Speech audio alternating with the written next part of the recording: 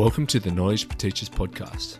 My name is Brendan Lee, and I will be chatting to researchers, teachers, and experts about what evidence-informed education is and the nuances involved with actually implementing effective and sustainable school-based education. Before we start, I would like to acknowledge the land that we are all on today. I am on the beautiful land of the Darug and Gundungurra people in the lower Blue Mountains of New South Wales, Australia. I would like to pay respect to the elders both past, present and emerging, who are the traditional custodians of this country. As we learn together today, I would like to extend that respect to any Aboriginal and Torres Strait Islander people listening today. This land always was and always will be the land of the First Nations people. In this episode, I speak with learning specialist David Morkunas from Brandon Park Primary School. I first came across Dave through his webinars on retrieval, space and interleaved practice, and he was one of the first teachers that I was aware of who was applying the principles of the science of learning in primary mathematics. In this conversation, we touch on that and explore a range of other topics, including why he thinks so many teachers have such a negative attitude towards teaching maths, what the key elements of his maths lessons are, and how to teach mixed ability classes. So, here is my conversation with David Morkunas. Gives me great pleasure to introduce today's guest, David Morkunas. His YouTube videos on daily reviews in primary mathematics have racked up thousands of views, and I look forward to digging into that and much more today. However, I better start by welcoming Dave to the Knowledge for Teachers podcast. How are you, mate? Very well, Brendan. Very well. How are you? Yeah, awesome. It's a school holiday, so we can't complain too much at the moment. Indeed. Are you able to just start by telling us a bit about your journey into the position that you were in today? I certainly can. Yeah, I had a bit of I guess like a late entry into the profession compared to some. So I did a commerce degree in my early 20s. I'm looking back, I'm not really sure why, but I just kind of thought it will make me employable. So I guess the goal is to get a job. And so I spent a bit less than a year working for one of the big four accounting firms. I'll give your listeners a hint. It might be the one that's been in the Australian news a lot lately. I'll give that, leave that as a tease. And I was miserable in that job, right? So I didn't enjoy it at all. It didn't feel altruistic. It wasn't something that I had any passion or interest in. So we had just bought a house, my future wife and I literally just settled on it a few weeks prior. And I said to her, I need to quit this job. And she said, go ahead. So I did and studied teaching. And I guess I had enough people over the years sort of tell me, hey, you'd make a good teacher. But I just thought, yeah, we'll give this a go. The holidays are good. Why not jump in? So yeah, did that, got my teaching degree at 30 and then wound up at Bentley West Primary School, which your listeners might know is a school that Stephen Kapp ran that was very heavily influenced by Dr. Lorraine Hammond, science of learning, science of reading, all that fun stuff. And it's now run by Sarah Sohn, Victorian Teacher of the Year, dyslexia advocate, and just absolute mastermind when it comes to learning difficulties.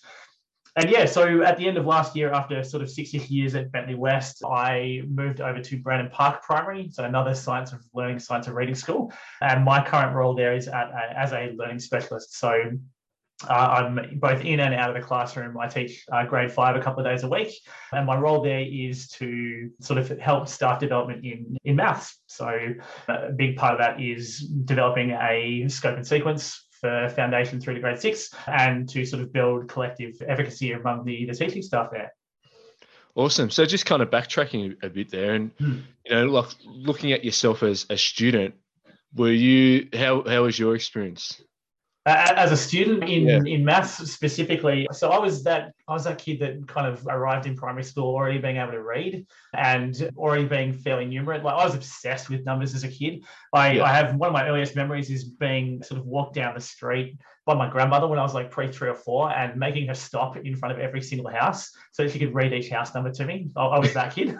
very, very slightly or possibly massively autistic, but that's okay.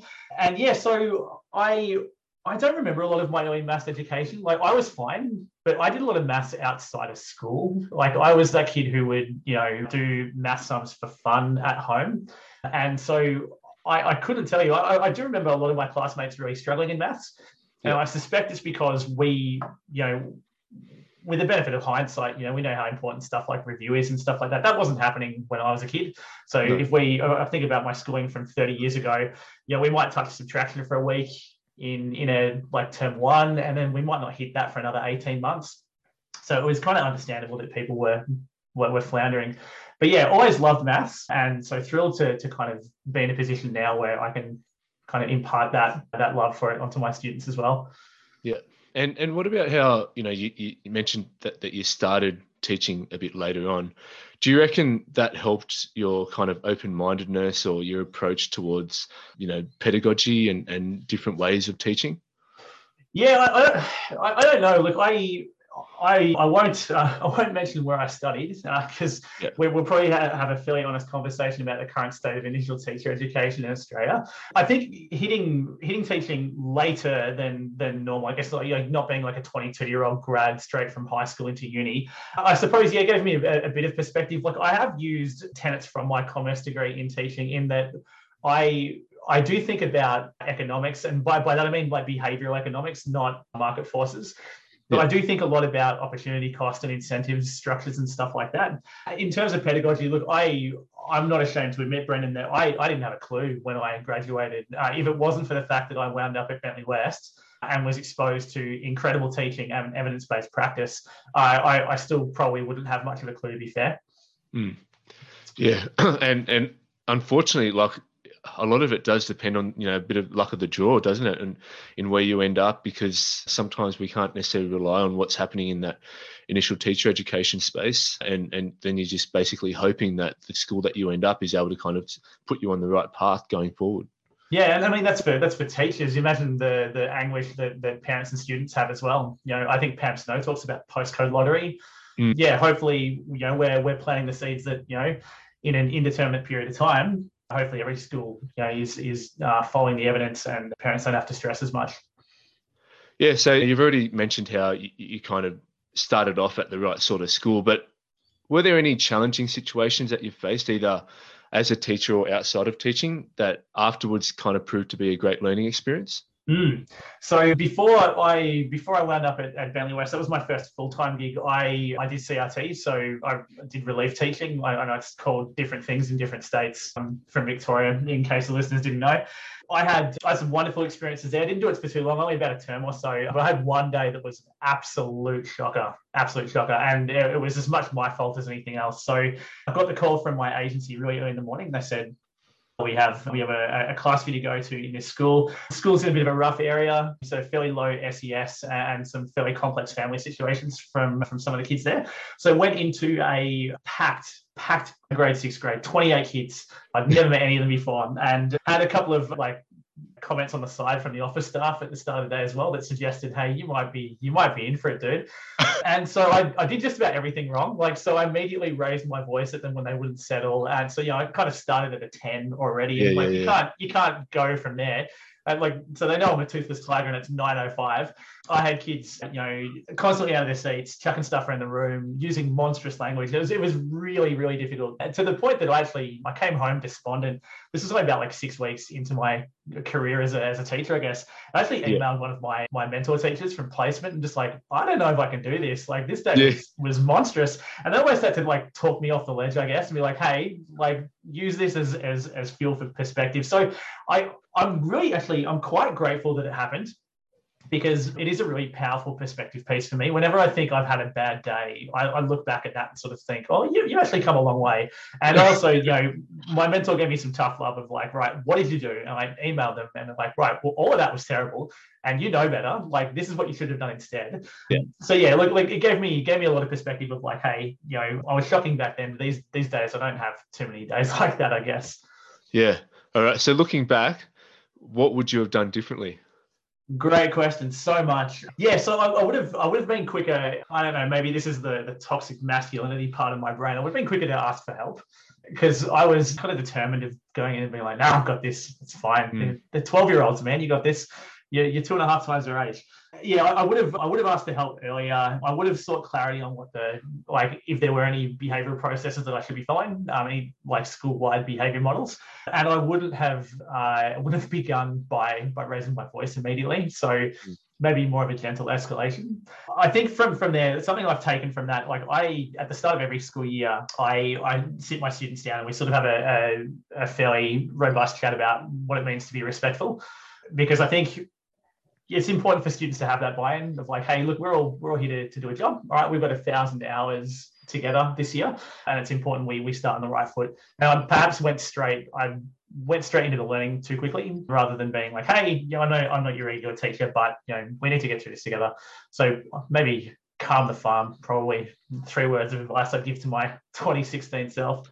Yeah, but a couple of things that you touched on there, it also just highlights the importance of having that consistency across the school, and the fact that the office ladies, they knew that you were going into a tough class, and so even for an experienced teacher, that probably would have been a pretty tough gig to go into, and so like I think there's a lot of groundwork that we can make as classroom teachers and as a school to support relief teachers or casual teachers coming in, so that it's not such a big jump, or they're not targeted by the individuals within that class. But it's a tough thing to change, that whole culture stuff that we're talking about here.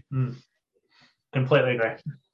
So look, you've spoken already about how you've always had that kind of connection to mathematics, and then you've been able to now teach it. But why do you think so many teachers have such a negative attitude towards teaching mathematics? Yeah, it's something I have been involved in lots of conversations about recently with other teachers and educators. So for your listeners' benefits, I'm 37, so I'm like kind of smack bang in the middle of being a Gen Y or a millennial. My gut feeling, and this is, I don't know if this has been tested or if there's any research to back this up, but my gut feeling says that my generation ourselves were not taught maths effectively. Therefore, we have become people who don't necessarily have the tools to be able to teach maths effectively ourselves. So I was not taught explicitly. I know that probably lots of my peers probably were, but maybe not with the same level of rigor that we know needs to happen now. Yeah, it's a really tricky one, Brendan. I hear from schools anecdotally that say that they've got teachers who will not teach certain year levels because they're worried about the rigor of their mathematics. And I kind of feel two ways about that. The harsher side of my psyche is kind of like, hey, that's not good enough. Like you're employed to be a teacher, you need to be able to teach every year level.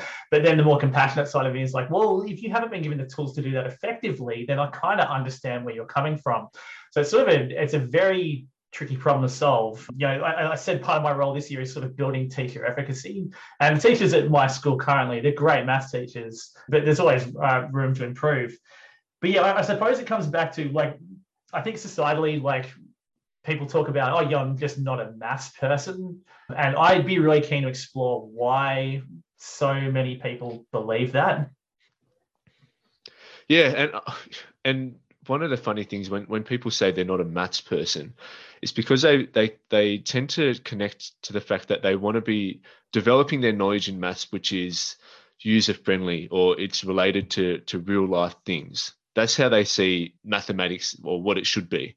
And they've got this kind of romantic view of it as well. That's one of the things that I find. And so one of the reasons why they say they're not a maths person is because they feel a lot of the maths that they learn at school didn't actually apply to their kind of real life.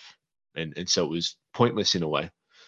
Yeah, I think I can see where they say that from a secondary point of view. So if they're doing things like completing the square and then wondering themselves, when am I ever going to use this? I understand why they would say something like that. Like my expertise is all in primary, so most of the maths that we do is sort of fairly well applicable to the real world. But it's also it's sort of that cognitive rigor as well of like here is something where you need to follow a series of steps in order, and you're also doing mental computation for things like basic facts. There are times in your life and your workplace where you will need to do similar things. It may not be completing a square, but you might be doing, some sort of financial accounting work, like similar to what I did, where you'll need similar skills. So, yeah, I don't know. It's an interesting one. It is an interesting one, and I think what you said originally about how our experiences at school weren't necessarily positive ones, and so then naturally we're just not going to feel positively about that subject. Yeah, and if you haven't experienced success, then yeah, you're not really going to either know how to teach it well, or you're not going to feel like other students will kind of build off your own enthusiasm and passion for the subject. Yeah, if I can jump in, I reckon that's a really great segue to talking about sort of the maths topic du jour at the moment, which is talking about the idea of supposed maths anxiety. So to be clear, I am not sold on the idea that there is a specific form of anxiety that relates just to mathematics. If you ask me, are people anxious about maths? Undoubtedly. Of course they are. They are definitely anxious about maths, but I don't believe that there's a particular strand of anxiety that only raises its head during mathematics. I think it's you mentioned success, and it's something that I've spoken about at length during conferences and things. Yeah, I know from my own experience and from reading the work of Greg Ashman and a few other people as well, that motivation piece that kills, let's call it maths anxiety, just to be like, just to use the term, the thing that kills maths anxiety is giving students success, which leads to them being motivated in order to achieve more success, right? So if you hit a student at their point of need, you actually give them the tools they need to solve a problem that's been dogging them, they're more likely to change their outlook or their attitudes about maths themselves. If you parachuted me, Brennan, into a year 11 German class, I would feel a lot of anxiety. Wouldn't call it German anxiety, would we? We wouldn't label it that particular way, right? I would feel that because I don't know if this is going to shock you. I don't know a word of German, right? And so if I don't know what I'm doing and I'm not receiving effective instruction, then of course that's going to cause anxiety. I suspect that's where the heart of it lies. Yeah, great response there, and I like that analogy because I think a lot of people they want to try to stick it on a reason to do with certain types of pedagogy, and yeah, it really is, it just comes back to, well, how are the children feeling right now, and that could be to do with anything really. All right, so you've touched on a couple of things to do with the pedagogy behind your approach, but do you want to just give a bit of an outline on some of the things that kind of support what you're doing and what it might look like? Absolutely. So Bentley West Primary School and Brandon Park, so my current school and my previous school are both ADI schools. So I use explicit direct instruction, which is a pedagogical model that it's based on a book by Ibarra and Hollingsworth. I highly recommend your listeners check out if they haven't already. So the clue's in the name. It's an explicit model. It's not scripted like a DI, like a direct instruction, like Engelman's work, but it is sort of that gradual release of responsibility that I do, we do, you do, all that kind of fun stuff.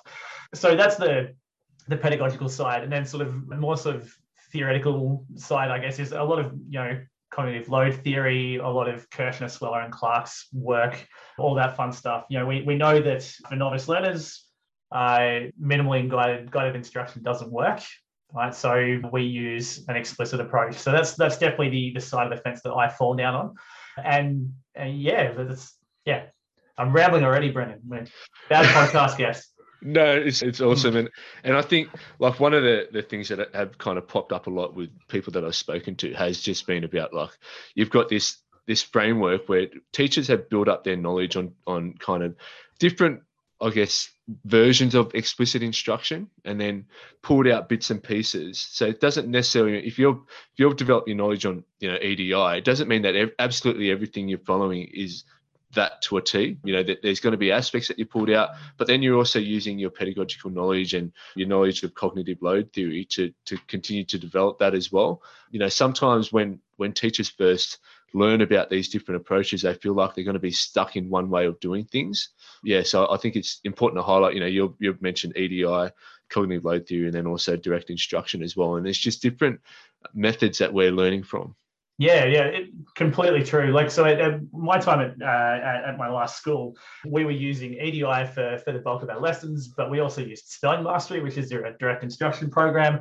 We're using the Writing Revolution, both at my previous and current school, but we're using it through the lens of EDI, I guess. And we were even experimenting with using McCowan's questioning the author method as well for class novels and things like that. So yeah, it's no one's saying to use EDI 100% of the time. Yeah, what you're saying rings true, Brendan. Awesome. And so how do you know it works? Great question, putting me on the spot. So look, the dispassionate answer, the objective answer is just look at the NAPLAN results. Like when we decided to go down EDI at my last school, those prep kids or foundations or kindergartens, the first year of public schooling, wherever you're listening, we tracked them, and when they hit grade 3, huge spike upwards. So the proof's in the pudding there. But that's the dispassionate answer. But the slightly more emotional answer is, I know it works. And again, this is subjective, This is my lived experience though. Every year, Brendan, I get kids coming into my classroom that say, hate maths. And, I do the classic teacher thing of overacting to that and being like, oh, clutching my heart and being like, I can't believe you just said that. You hate maths. My goodness. And I always make them a promise. I always say, look, at the end of the school year, I'm not going to promise that maths will be your favorite subject, but I guarantee you won't hate it anymore. I know that this approach works because those students that I work with, when I meet them at their point of need, I teach them according to what the science says works. So teach them explicitly, expose them to pre-skills before giving them skills, and making sure everything iterates on itself using a really robust scope and sequence. Those students fly. They come in with limited skills and they leave my year level able to do the maths, right? And those students more often than not tell me that maths is their favorite class. So that's the more emotional answer, I guess. Yeah, awesome. And I think it's a testament to your own teaching that you're able to get that. And what I'm kind of feeling is that teachers at your school, they're probably feeding off your vibe and your energy and general knowledge of teaching mathematics effectively. And I can see how that would have an effect across the school as well. So yeah, look, I'll be interested to see how Brendan Park's maths results turn out in a couple of years' time, and we can have another chat then. Me too, Brendan. No pressure. Yeah. And so one of the things that I see happening a lot with teachers who first engage with the science of reading is they develop their knowledge, they start applying things in the classroom, and then they start to ask questions around like, okay, so what does this look like in other subjects? So they might, develop their knowledge in the science of learning in general. Then they might look at things like cognitive load theory and look at, the simple memory model and retrieval practice. And then they start to ask questions. Okay, so specific subjects. So generally after English, the next one in line will be mathematics. And so they want to know, what does this look like in mathematics? And I think that's where a lot of teachers are at the moment. So can you just describe like some of the considerations that you've made when designing a primary maths curriculum? Yeah. So just a quick caveat. I would not consider myself an expert in developing a curriculum. So in my last school, we did something called the low variance curriculum. I wasn't involved in building the initial version of it, but I was involved in iterating at the year level I was teaching in. So if we talk about considerations when designing a curriculum, I think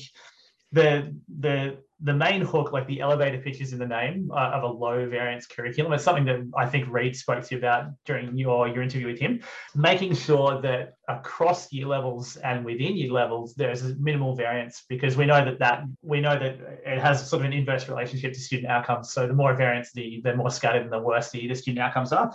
I also talked to my staff about making lessons like CRT proof, so that when relief teachers come in, everything's as consistent as possible.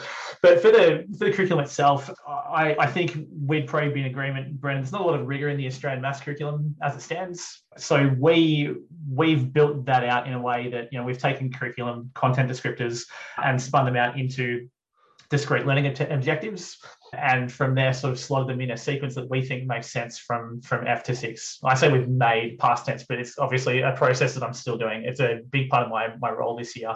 It's doing things like making sure that if I'm teaching grade 2, I know that the grade 1 students coming up have been exposed to and have been taught certain concepts that they need, that I'm about to introduce them to. So if I'm a grade 2 teacher and the big lesson I think in grade 2 would be subtraction with renaming, I can assume that my students in grade 1 by the end of the school year have had lots of experience with subtraction without renaming and using place value charts, because I'm going to use the same place value charts in grade 2.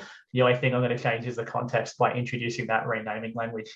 So making everything iterative and built on previous concepts, I think is crucial. And of course, building in time for regular review. Yeah, awesome. And like just starting right from the start then, what sorts of things should we be really focusing on in the early years? Right, so I'm gonna hold this up, which I realize does not play for an audio podcast, but for your benefit. Yeah. I've got a copy in my hands of George Booker's Teaching Primary Mathematics, which you've heard me say at conferences, Brendan, is my absolute Bible when it comes to maths planning. So in terms of the early years, and our foundation team this year are just like, they're off to the races. It's incredible to see. To begin with, a lot of early number sense, right? I listened to your episode with Kieran Mackle about the concrete pictorial abstract pathway. So Naturally, we would use more concrete materials in the early years, but like he said, it's not a continuum. You don't expect to go from one mode to another. So to begin with, it's using tens frames and building numbers out, doing a lesson on zero as well, because we all love zero. Zero is so important. And yeah, by the end of foundation, hopefully they've had experience. They should be pretty comfortable making numbers and reading numbers all the way up to 99 or even to 100, and being exposed to sort of early additive thinking as well. So that addition and subtraction strand. So we're big on making numbers with concrete representations and then matching them to their symbolic representations. And in the sort of the algorithmic sense, in the addition sense, we're big on beginning with number stories as well. So I have 3 oranges. I got 4 more. How many do I have altogether? That sort of stuff. And linking that, then using tens frames, and then eventually linking that to algorithmic representations. That would be what foundation mostly looks like. Yeah. And so just kind of getting into the nitty gritty, and I know that you're not teaching the early years at the moment, but where, like, one of the questions I'll get asked a lot from teachers is, okay, so where does the fun stuff fit into it? For the, and that's what they'll say. They'll say, where does the fun stuff fit into it? What's your response to that? I'd ask them what that means. What do you mean by fun stuff? If they're talking about games, in fact, we use lots of them. So a really great one is sort of like the make to 10 game. So if you've got 2 students with a tens frame and you have a 10-sided die that goes from 0 to 9, students get to take turns rolling. And so if first student rolls a 3, they put 3 counters on their 10 frame. And it's the first student who lands exactly on 10 that wins. So it's a really great sort of consolidation of the 10 ones make 110 framework or idea, which is crucially important. So renaming numbers is crucially important.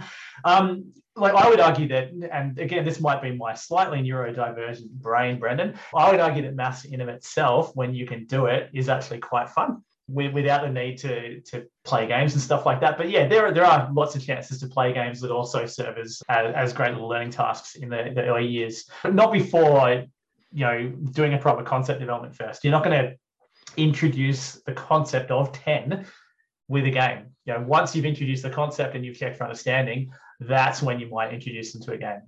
Yeah. Okay. So it comes in as a consolidation activity. Yeah, for sure. And the other thing that you said that some teachers might find a little bit controversial is going all the way up to 9. What's your reasoning behind that?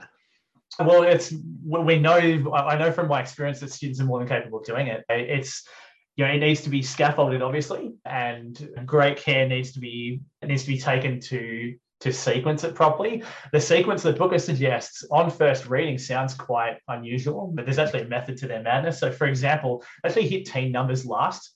So they go from single digit to 10, then from 20 to 99, and then back to teen numbers. Because if you think about it, a number like 14, the place value is the wrong way around. So we're hitting the 1s and then the 10s. So we've done it. So I mean, at the time we're speaking, Brennan, it's term 2 holidays for both of us. Our foundation students have already done it, so they can make every 2-digit number. Now, granted, my school is fairly high SES background and highly educated parents, that sort of thing. So take what I say with a grain of salt, obviously.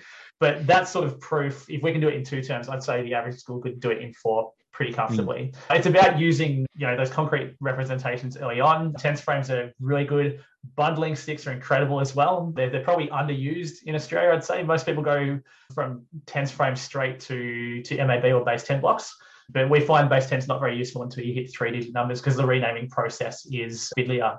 Whereas with bundling sticks, you've got 10 bundling sticks with sort of a hair tie or a rubber band on them. Take the rubber band off, bang, you've got 10 ones. So yeah, using that and matching them to their symbolic representations is how we would go all the way up to 99. Awesome. Yeah. And when you mentioned the teens there, it reminded me of my conversation with Karen Xanatopoulos.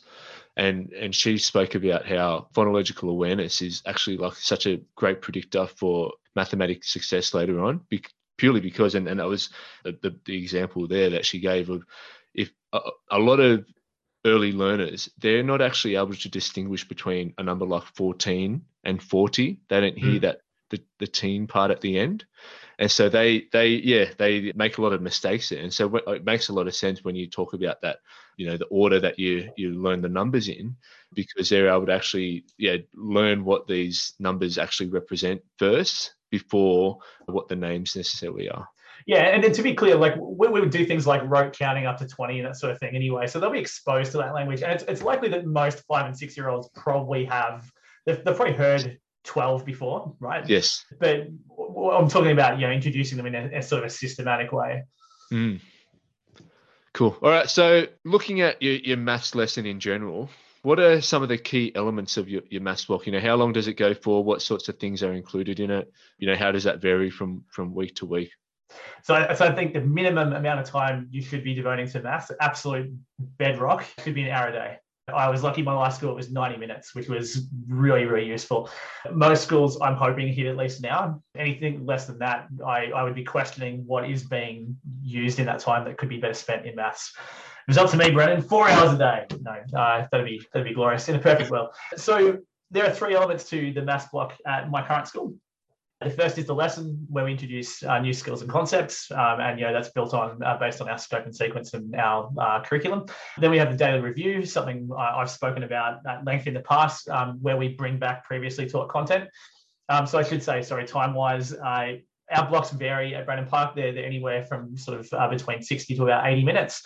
So a lesson would go for sort of 30 to 45 at the top end, review about 20 or so. And then we also use the New Waves mental math book, which is just essentially like quizzes every day. And they're really useful in that they cover questions from all 3 strands, and we use them as sort of a teacher modeling thing most days. So we do a lot of think alouds of showing students how we would solve particular problems. It's almost like a stopgap. It's for the things that we might not hit in review because perhaps we haven't taught them yet, but they're expected to know. So those 3 elements, the lesson, the review, and the New Waves book. New Waves is about 10 minutes. All right. So I know that you've spoken a lot about reviews in the past, but for those that haven't heard you somehow, I don't know, maybe they're living under a rock, but can you just go over like some of the key aspects of a daily review, like what to include, how you've kind of organized your spaced practice around it, and any other considerations that need to be made? Yeah, of course. So the maths review itself, so we are slaves to PowerPoint at my school. So we build PowerPoint decks based on the previously taught lessons. So essentially our examples from our lessons go into review. So about 20 to 30 minutes a day, as often as possible. My last school was 5 times a week. My current school, it's closer to about 3, but we're trying to squeeze more in. So what should go into a maths review is essentially anything that, as a teacher, you are concerned that the students may forget, or that you feel the students need more practice in. So there are a few non-negotiables. So I teach grade 5 this year. So in our grade 5 maths reviews, every single time we start with a multiplication sheet. So that's just a multiplication grid. It is a controversial thing coming up. It is a timed test. I shouldn't call it a test really, but it is timed. So it's 3 minutes for students to get as much of it done as possible, just so some fluency practice. So that's a non-negotiable that goes in every day. Some form of standard algorithm work. Generally, just going back to you. So when you time it, are you recording like each student, or is it just for their own kind of knowledge to see where they get up to in a certain amount of time? Sort of both, I guess. We did do an inquiry cycle recently where we wanted to sort of drill down and figure out which of our students needed more practice with their multiplication facts. So we didn't record them every day because that's fairly arduous and not as useful, but we targeted maybe across the cohort about a dozen students or so, and we took their scores sort of once a week to chart their growth from there. So yeah, the students know, and this is a big part of like the teacher talk piece of like, hey, it's timed, but that doesn't matter. Like, just try your best. No one's going to hassle you if you get some wrong or if you don't finish. And so we only introduced those at the start of term 2, but we used them extensively at Bentley West, and already a huge growth, which is great. Yeah. We've been using Brad Wynn's suggestion from Docklands. We've been using times table from Rockstars as well. Has been very useful for that too. Yeah, nice. Yeah, Bruno Reddy, he's actually coming to Australia in a couple of months. Yeah, so he's someone so he's a CEO of Times Tables Rockstars. Exciting. Awesome. Yeah, I'll tee up a chat with him, or I'll be listening to that for sure. So yeah, from there, as I said, so normally some for algorithm work, some standard algorithm work. So generally by grade 5, we don't really need to touch addition too much, or subtraction, to be honest. So most of it is long form multiplication and then either long or short division. So those need to go in every day. Long and short division and long form multiplication are complex enough that students need plenty of practice in. But then from there, it's sort of a mixture, Brennan, of things we've taught in the last week, last month, last term, potentially even things that they've been taught in grade 4 that we won't be covering in lessons in grade 5. And so, yeah, from like a 20-minute maths review, anywhere from sort of 8 to 12 topics, really quick, rapid fire. And the students know the routines. Look, mini whiteboards are used extensively, and it's not an expectation that every kid does every question. So we build in plenty of differentiation. So, we've got lots of hard problems for the kids who can do that. But otherwise, just minimum expected effort is that you give everything a go. Yeah. Okay. So you've got mini whiteboards being used. Are they on the floor? Are they seated? Is it kind of up to the teacher? And yeah, how's that all? We haven't codified that, I guess. I mean, by grade 5, if you asked them to come to the floor, there'd probably be some sort of a riot. They don't like coming to the floor. So we do it all at our desks. Yeah. And then, so are they doing all of it on their mini whiteboards, or is some of it on paper as well, or books? Yeah, so the multiplication grid that starts on paper, everything else is mini whiteboards, or it's like an oral or choral response as well. So for something like angle types, for example, I've got some flashcards that just have an angle without giving them any more information, and they need to classify it. So they need to call out acute or obtuse or something. But yeah, so a mixture of that stuff and more application focused stuff that they need to write down.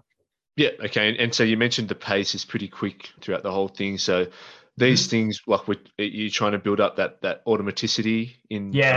For some stuff, definitely. If we're going to chant a series of multiplication facts, like that's key.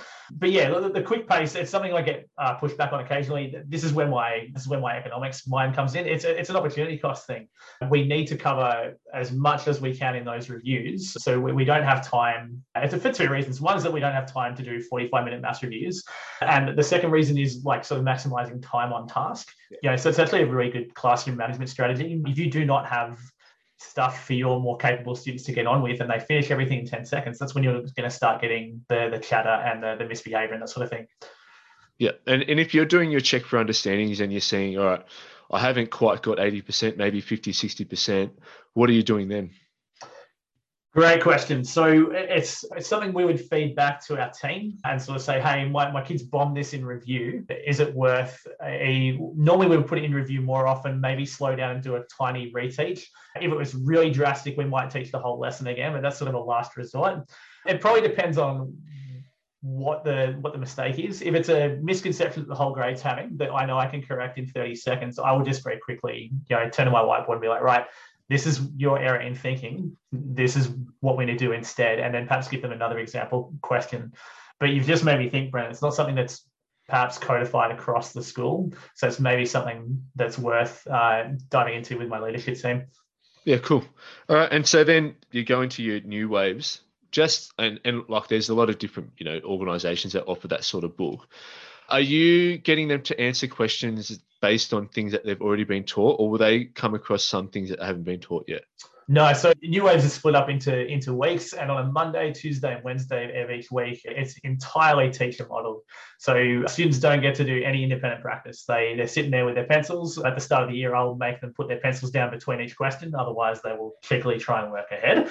And essentially, the idea is to model every question. So generally throughout, and doesn't work every week, but generally throughout the week, normally similar concepts are introduced. So by Thursday and Friday, when they're doing it independently, they've hopefully had a few exposures to the same concept in different questions. So like generally question 1 in a lot of weeks from the book that I am on is time related.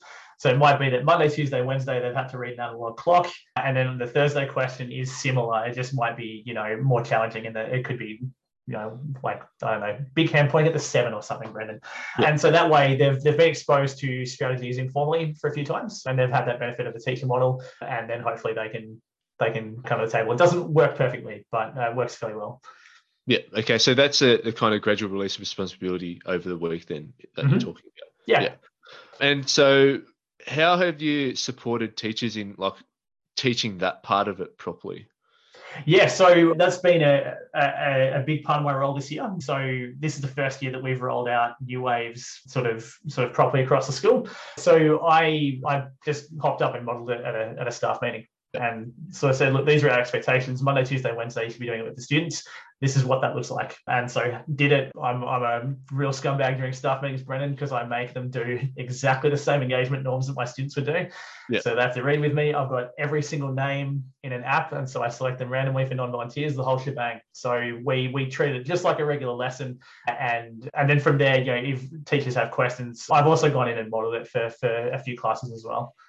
Yeah, cool. Because I think like that's kind of an aspect that we've got to keep developing and working on, because like you mentioned before, if they haven't learnt it properly through their own experience or through going to university, then where are they going to get this content knowledge from? And so Yeah, yeah, it's a huge thing that like it keeps me up at night, honestly. Like, yeah, when we're talking about next term, me doing some quick features at the start of every staff meeting, like 5 to 10 minutes, because you're right, Brendan. You just cannot assume that the teachers have the knowledge, and we know they are absolutely slammed. They are worked off their feet. When are they going to have the time to upskill? So yeah, anything we can do as sort of middle leaders to kind of get them there is worthwhile. yeah, and like you've already touched on today, it's so complex and nuanced. You know, the pedagogical content knowledge that you need for mathematics.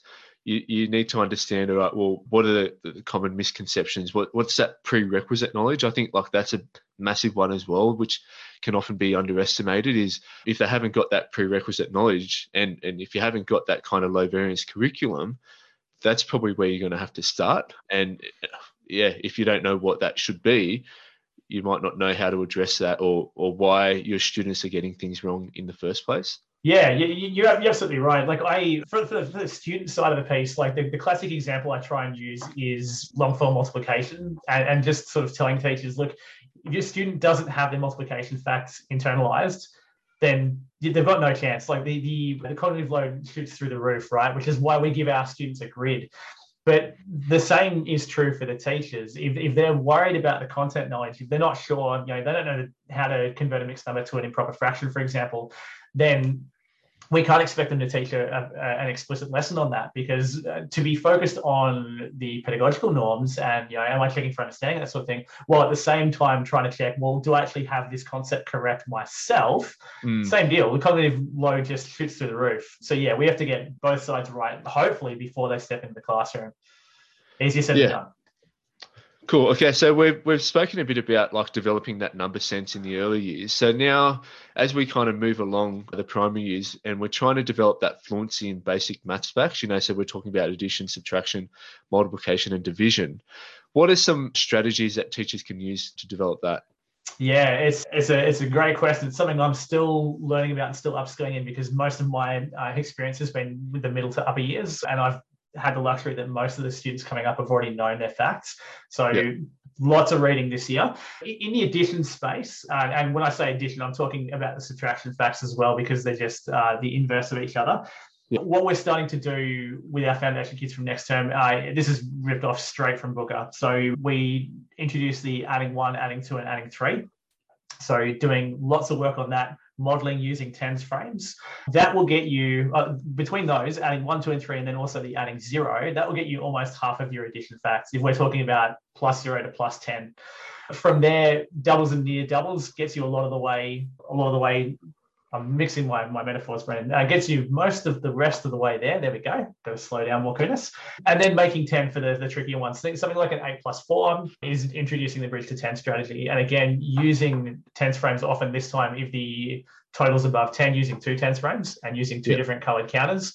That's how we build the facts to begin with, and then smashing them in review. Tons of flashcards, giving them as much opportunity as possible. If I was doing prep or grade 1 or grade 2 maths reviews, addition and subtraction facts, by the time they've been exposed to them, that would be a non-negotiable every day, as often as possible. Multiplication, we build our understanding of multiplication based on arrays. And again, when I'm talking about multiplication, I'll talk about division as well. Same deal. A lot of the heavy lifting in multiplication comes from reciprocals. So people see a grid of 10 by 10 and they think, I've got 100 facts to learn. No, of course not. You've got 50 to learn. And some of those are fairly basic. So if we do the doubles work with addition, then that's the 2's done, right? If you're doing a lot of analog clock work, that's your 5s, right? The 10s are fairly self-explanatory. From there, it's about building arrays. So 3s, 4s, 9s, there are lots of tricks for, that sort of thing. By the time you get to the ones that freak people out, which are generally the 7s and 8s, you've actually only got 4 facts left to learn. And those tend to be done, again, with arrays. And from there, at the risk of sounding like a broken down record already, just smashing them in review. So as much chance as possible. Reading them forwards and backwards is, it's of limited use, but something that a colleague said to me recently is times tables are not the job for the back of the toilet door, which I love, because you can't argue that they know them until they can retrieve them in random order, right? So, I guess there's a place to chant them occasionally, and actually we do as part of our maths review, but really giving them opportunities to retrieve facts in random order is how you're going to know whether they're actually learned. Yeah, look, one of the things that you were speaking about then, it just made me think about when we're developing our curriculum, like how important it is to wait for that kind of mastery of understanding the concept before you move on versus teaching it and then you're going to smash it in reviews so we can move on. What are your kind of thoughts on that? Yeah, there's a tension there, isn't there? It's that, I guess, the breadth versus depth idea. It's a tricky one, Brennan. There's probably something that has a beautiful Goldilocks zone that I have not yet discovered. I tend to be of the opinion of teach it once and put it in review unless kids really aren't getting it. It doesn't always work. I had a situation with a year level last term where we tried something that was fairly difficult for students of that age, and it was an absolute, it was a bomb. And so we've had to go back to the drawing board and not only reteach that, but actually change the scope of the lesson as well. I think a scope and sequence is really useful, but obviously it needs to be adaptable as well. So you have to have the flexibility of being able to say, or maybe even the expertise to say, yes, I think with review we'll get there. Or, if we've already gotten there, then review's just consolidation. Or saying, right, actually this was a burning dumpster fire, we need to reteach. Yeah, it's tricky. You're putting me on the spot there, man. Yeah, so it's obviously something that I've been thinking a lot about as well, and I'm constantly kind of changing my mind about how quickly we should be moving through things versus how we kind of build that curriculum from term to term, year to year sort of thing. Yeah, so I guess we just got to keep working at it, and I think it's a lot of it. It's contextual as well, and dependent on how many maths lessons you're getting throughout the week, what they're kind of coming into the level of teacher knowledge and teaching it properly as well. Yeah, interesting. All right. So look, we know that mathematics is highly hierarchical, but most classrooms consist of mixed abilities. How can teachers best cater for this? So might be the most common question I get asked whenever I do a talk. You were there. I recently spoke at a conference, and Brennan, you were kind enough to be in the audience for it. So you heard the Q&A. I wonder if you remember the teacher that said that they've got 9 years worth of ability levels in the one grade. Yeah, so I'm not asked. I almost fell over. And she's like, what do I do? And I'm like, dude, I don't know. 9 years. So I think he was an upper years primary teacher. So anywhere from sort of foundation up to year 9 or so within a single grade, which just sounds almost like an insurmountable challenge, right? My first piece of advice doesn't help a teacher like that in the here and now, but it does help in the future, and that is to get your tier 1 instruction right. It's the same thing that I think most science of reading advocates would talk about in the reading space. You need to get your tier 1 right, and that will solve the bulk of those sorts of issues. Something that I'll give him a shout out, Ethan Ford, who is a teacher at Bentley West, an absolute unit. He's terrific. He has this idea of floors, no ceilings. So there's a minimum expected effort that I want all students to get to, but from there, the sky's the limit. So if I'm teaching 2 by 1 digit multiplication, perhaps I'm in grade 3 or grade 4 and teaching that lesson, my minimum expected effort is I want, by the end of the lesson, as many students as possible to be able to solve 2 by 1 digit multiplication problems properly. But built into that lesson, I will have 2 by 2 digit, 3 by 2, 3 by 3. I will have some 2 by 1s with decimals. I'll have some worded problems. I'll have some worded problems with erroneous information in them. And that way I'm catering, hopefully, to the top end of town as well. Yeah. Okay. So just to recap on what you're saying there. So make sure that tier 1 is right. And then the floor to ceiling means that you're basically giving the bare minimum that you want students to achieve. And then you're also allowing for those who are more capable to also be working to the best of their ability as well. Yeah, using the same concept or skill, right? So every student in the grade is still doing some form of long form multiplication. It's just that it ramps up in complexity. What we don't want to get into a situation with is talking about the Matthew effect, and a lot of Australian schools do this, Brendan, of streaming their maths classes. I think that might also be a symptom of not having the tier one solid. Yeah. I'm all for mass intervention if there's a need for it. And of course, I'm a fierce advocate of giving students the scaffolds they need. We talked about the example before of giving students a multiplication grid if they don't know their facts for a lesson like that. But I want to avoid, situations where the rich get richer and the poor get poorer.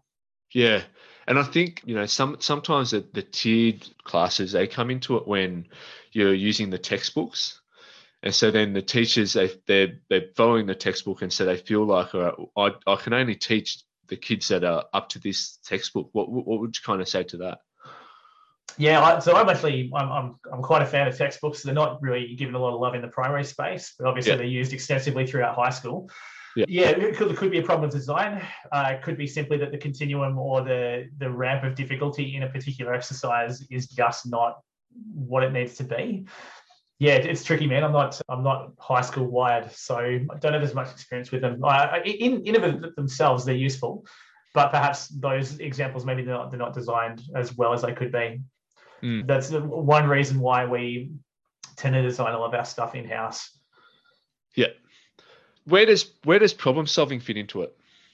I knew you were going to ask this. Problem solving, it's the capstone, isn't it? It's like, if comprehension is the end goal of reading, then problem solving, of course, it's the end goal of mathematics.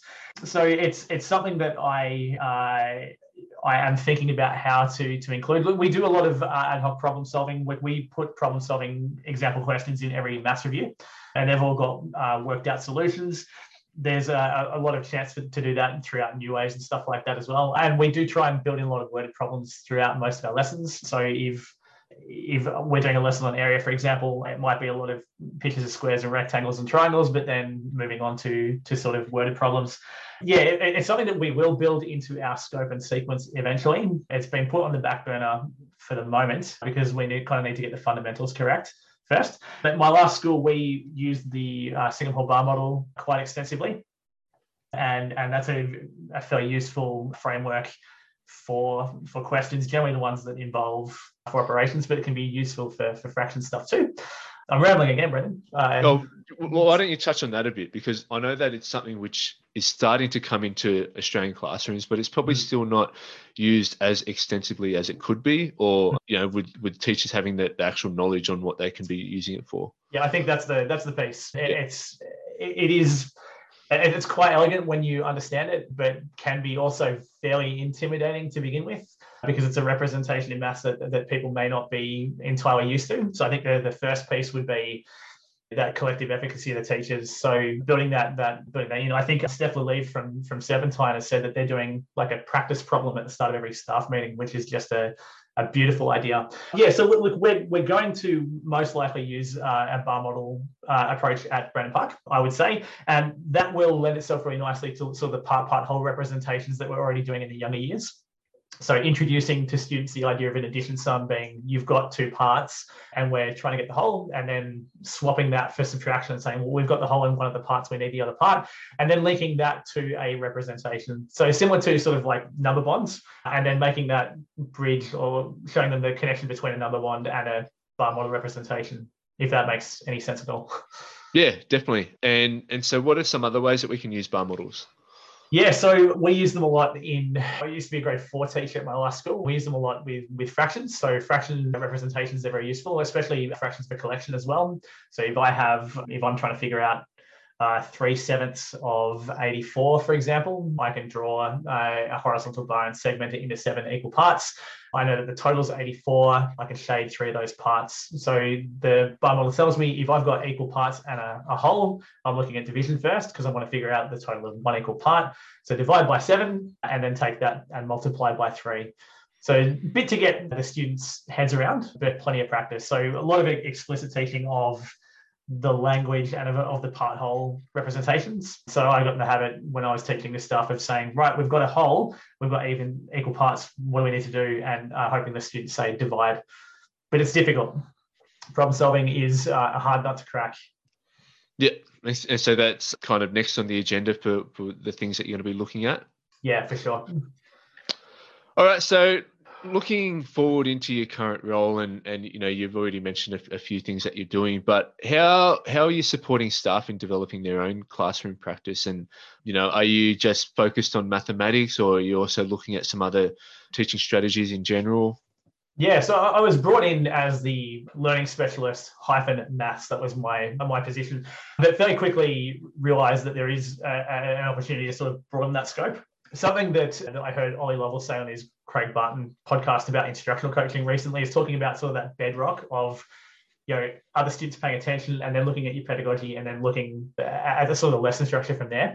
So instructional coaching is part of my role. So I've been going into classrooms and helping not only with modelling maths instruction or observing teachers teach maths, but also EDI norms as well. So explicit directed instruction, engagement norms, and sort of the tenets of that, and helping with classroom management stuff as well. Because like most schools, we've got plenty of graduate teachers who are keen for helping those areas too. Yeah. And so have you got like a bit of a structure in place or process, or is it at the moment you're just kind of working out how it's all going to? Yeah, it's still early days. Yeah. So it's definitely something that I'm keen to codify. And I really enjoyed, I saw Bron Ryrie Jones speak recently at Research Ed in Ballarat. I've worked with her before, about the instructional playbook that they've got at Docklands, which I love, and a great chance for me to use my favorite quote, which is good teachers create, great teachers steal. So I'm stealing that idea immediately, and I'm totally keen to introduce an instructional playbook at our school as well. But yeah, an instructional coaching model, it's something that probably needs some energy spent on it to kind of codify, what's its purpose and how's it going to look. At the moment, it's been pretty ad hoc. A lot of me sitting in planning meetings and sort of talking about, things that are coming up in the maths curriculum and saying, well, this is how I would teach this. And then that's the planning side, and then the teaching side going in, as I said, and modelling for teachers when they're keen. Yeah, like I'm in a similar role to you. I'm delivering a lot of PL and supporting teachers in the classroom. And one of the things that I've kind of just been, I guess, really focusing on lately is making sure that like the PL or the knowledge building that you offer actually leads to changes in teachers' classroom practice. What sorts of things have you done to ensure that? Yeah, that's a really good question. So the first session I ran for the whole staff this year was a session on cognitive load theory. And so at the end of it, the independent practice, because I structured it like an EDI lesson, the independent practice was to chat within the team about things that you can change, and then to feed back to me just by writing me an email. And so I heard from teachers immediately. A lot of the stuff I talked about with extraneous load was things about keeping your slides clean and things like that. And heard from plenty of teachers who already said, look, we've gone through lessons and gotten rid of the craft. Then my following session, I actually had them feed back to me again. So I said, right, we'll call it activating prior knowledge. It wasn't really, but speak to your team and then show some non-volunteers to share how they've been implementing it. Not perfect, probably needs to be a bit more structured, but yeah. Yeah. And did you pick up some misconceptions on when you were doing something like that? No, not for that particular one. Must be because my session was so crack hot, so perfect, Brendan. The EDI norms are working. Exactly right. It works for a reason, bro. So yeah, like I didn't notice any for that. There have been occasions of misconceptions among perhaps some tenets of EDI. We're still fairly new using it compared to some other schools. Okay. I can't pinpoint any examples though, but there have been a few times where I've had to correct people and be like, actually, that's not quite what we're after here. Yeah, and you've touched on a few things with staff culture at Brandon Park and Bentley West, and it seems like you've been in pretty lucky situations with staff already on board. So right. Yeah, you are so right. Yeah. But what sorts of things are you working on at the moment to continue to build that collective efficacy? Yeah, so a big part of the piece is the scope and sequence. So it's two sides of the coin, right? One's the curriculum, and the other one is the teaching itself. So I'm mostly in charge of doing the curriculum. I have had teachers brought in. I've got an exceptional teacher in Foundation this year who's helped me by creating the scope and sequence there. So that's kind of building in some consistency, and then it's a lot of whole staff communication during these staff meetings of like, look, this is what we want a maths lesson to look like, and just being really careful. I think change management is so crucial, and I'm this interloper who's come from another school that doesn't have any pre-existing relationships.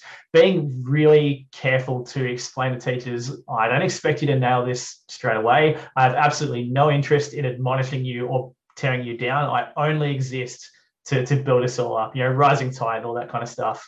Mm. And how have you found teachers responding to that? Really positively. Really, I'm exceptionally lucky, Brendan. I'm working at an amazing school with some really passionate staff. They're very keen. They know that I'm there for the right reasons to sort of ultimately it's to improve student outcomes. But we can't do that without helping the teachers as well. Look, I've been blown away with how receptive and how proactive people are as well. I don't get many moments to myself. I don't have time to eat my lunch because I tend to get people barging and asking questions, but I like it that way. It means that people have bought in and they've got a real vested interest in improving their practice. So I'm thrilled, man. Couldn't be happier. Yeah, sounds great. And so, you mentioned a few things that you're working on at the moment in terms of, your scope and sequence and looking at problem solving, how that fits in. What other things are you thinking about? Oh, big question. The change management piece is really important. I'm a new leader. I haven't been a leader until this year, so I'm still a novice in that regard. So reading, like 5 levels of leadership, which is something that Steve Capp, the ex-principal at Bentley West, put me onto. That's what I'm doing sort of personally, is trying to improve my leadership chops. Then beyond that, there's always, you would know, man, there's always something to read. There's always a research paper or a book. I tend to avoid the research papers too much because they're very difficult to pass sometimes. So I prefer that one layer of abstraction, like a Hendrick or someone to be like, hey, this is what the research says work, or an Ollie level, So it's mostly the change management piece and sort of the driving teacher improvement stuff. So I think most of what's next on my cards is understanding the instructional coaching side of the role and doing what I can in that space, I guess. Yeah, and so just kind of starting to wrap up our conversation. It's it's been really fascinating talking to you about all this stuff to do with mathematics, and I think like one of the things that you said at the start was you don't consider yourself to be an expert on all of this stuff, but I've spoken to you about this before, and I see, especially in Australian education, and even when you look at things that are happening around the world, there aren't a lot of people that we would really be able to consider as experts in primary mathematics, and so I think like if we're able to just kind of keep sharing this knowledge and whatever we're learning as we go along our own journeys, we're able to just build off each other and see what we can kind of come up with in the end. So like you've mentioned a whole bunch of resources already, but are there any other bits of knowledge or resources that you think teachers need to be getting their hands on? Yeah, so beyond George Booker's book, if people don't want to buy a 600-page textbook, which is nuts, by the way, because it's incredible, but if they don't, he worked with a lecturer at Griffith University, who I don't think is there anymore, whose name is Dr. Stephen Norton, Stephen with a PH.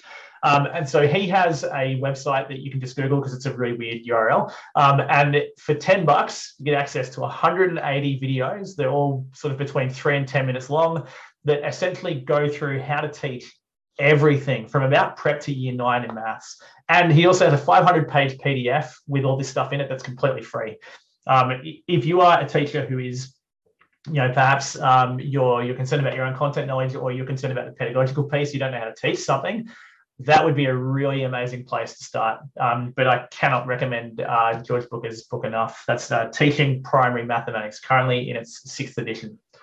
Yeah, I'd highly recommend those books as well. And yeah, Stephen Norton's stuff is really user-friendly as well. I think like the videos, the way he's broken them down is quite easy to kind of just scroll through and work out, oh yeah, I'd like to have a look at this one now and see what I can learn.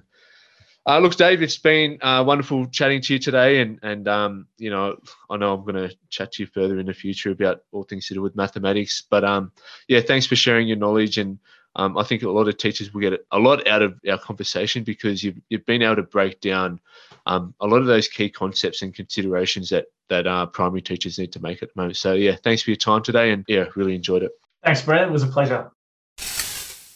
Dave's enthusiasm for maths is infectious, and it's clear to see how he's able to consistently produce such strong results. My key takeaways were the importance of matching concrete and pictorial representations, such as 10 frames, and their symbolic representation. I love the analogy he used when speaking about maths anxiety and how if he was thrown into a Year 11 German class, he would experience anxiety, but we wouldn't call it German anxiety. I thought his suggestion of using bundling sticks rather than base 10 blocks was great, as they are easy to show the bundle of 10 is 10 ones because you can easily separate them. Recapping his maths block, he suggests at least 60 minutes a day. He starts with a 20-minute daily review, including multiplication sheet and a mix of different things taught previously. On Monday, Tuesday and Wednesday, that consists of teacher-modelled lessons before the independent practice starts later in the week. He emphasised the importance of pace to minimise the chance of chatter and misbehaviour. I liked his idea of taking staff through a lesson as if they were the students. He also highlighted the need to teach inverse operations. Dave spoke about how he uses the low floor, no ceilings approach to differentiate for his class. It feels like there's a real want from Australian educators at the moment for quality maths professional learning.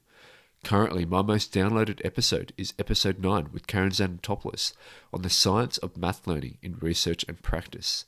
If you haven't listened to that yet, I highly recommend that one as well.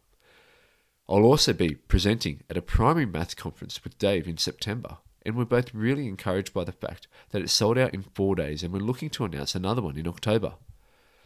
Next episode, I speak with Dr. Nathaniel Swain, and he will provide all the answers to those frequently asked questions that teachers have about the science of learning. So, that's it from me for today, and as always, stay curious, keep learning, and teach with purpose. Bye for now.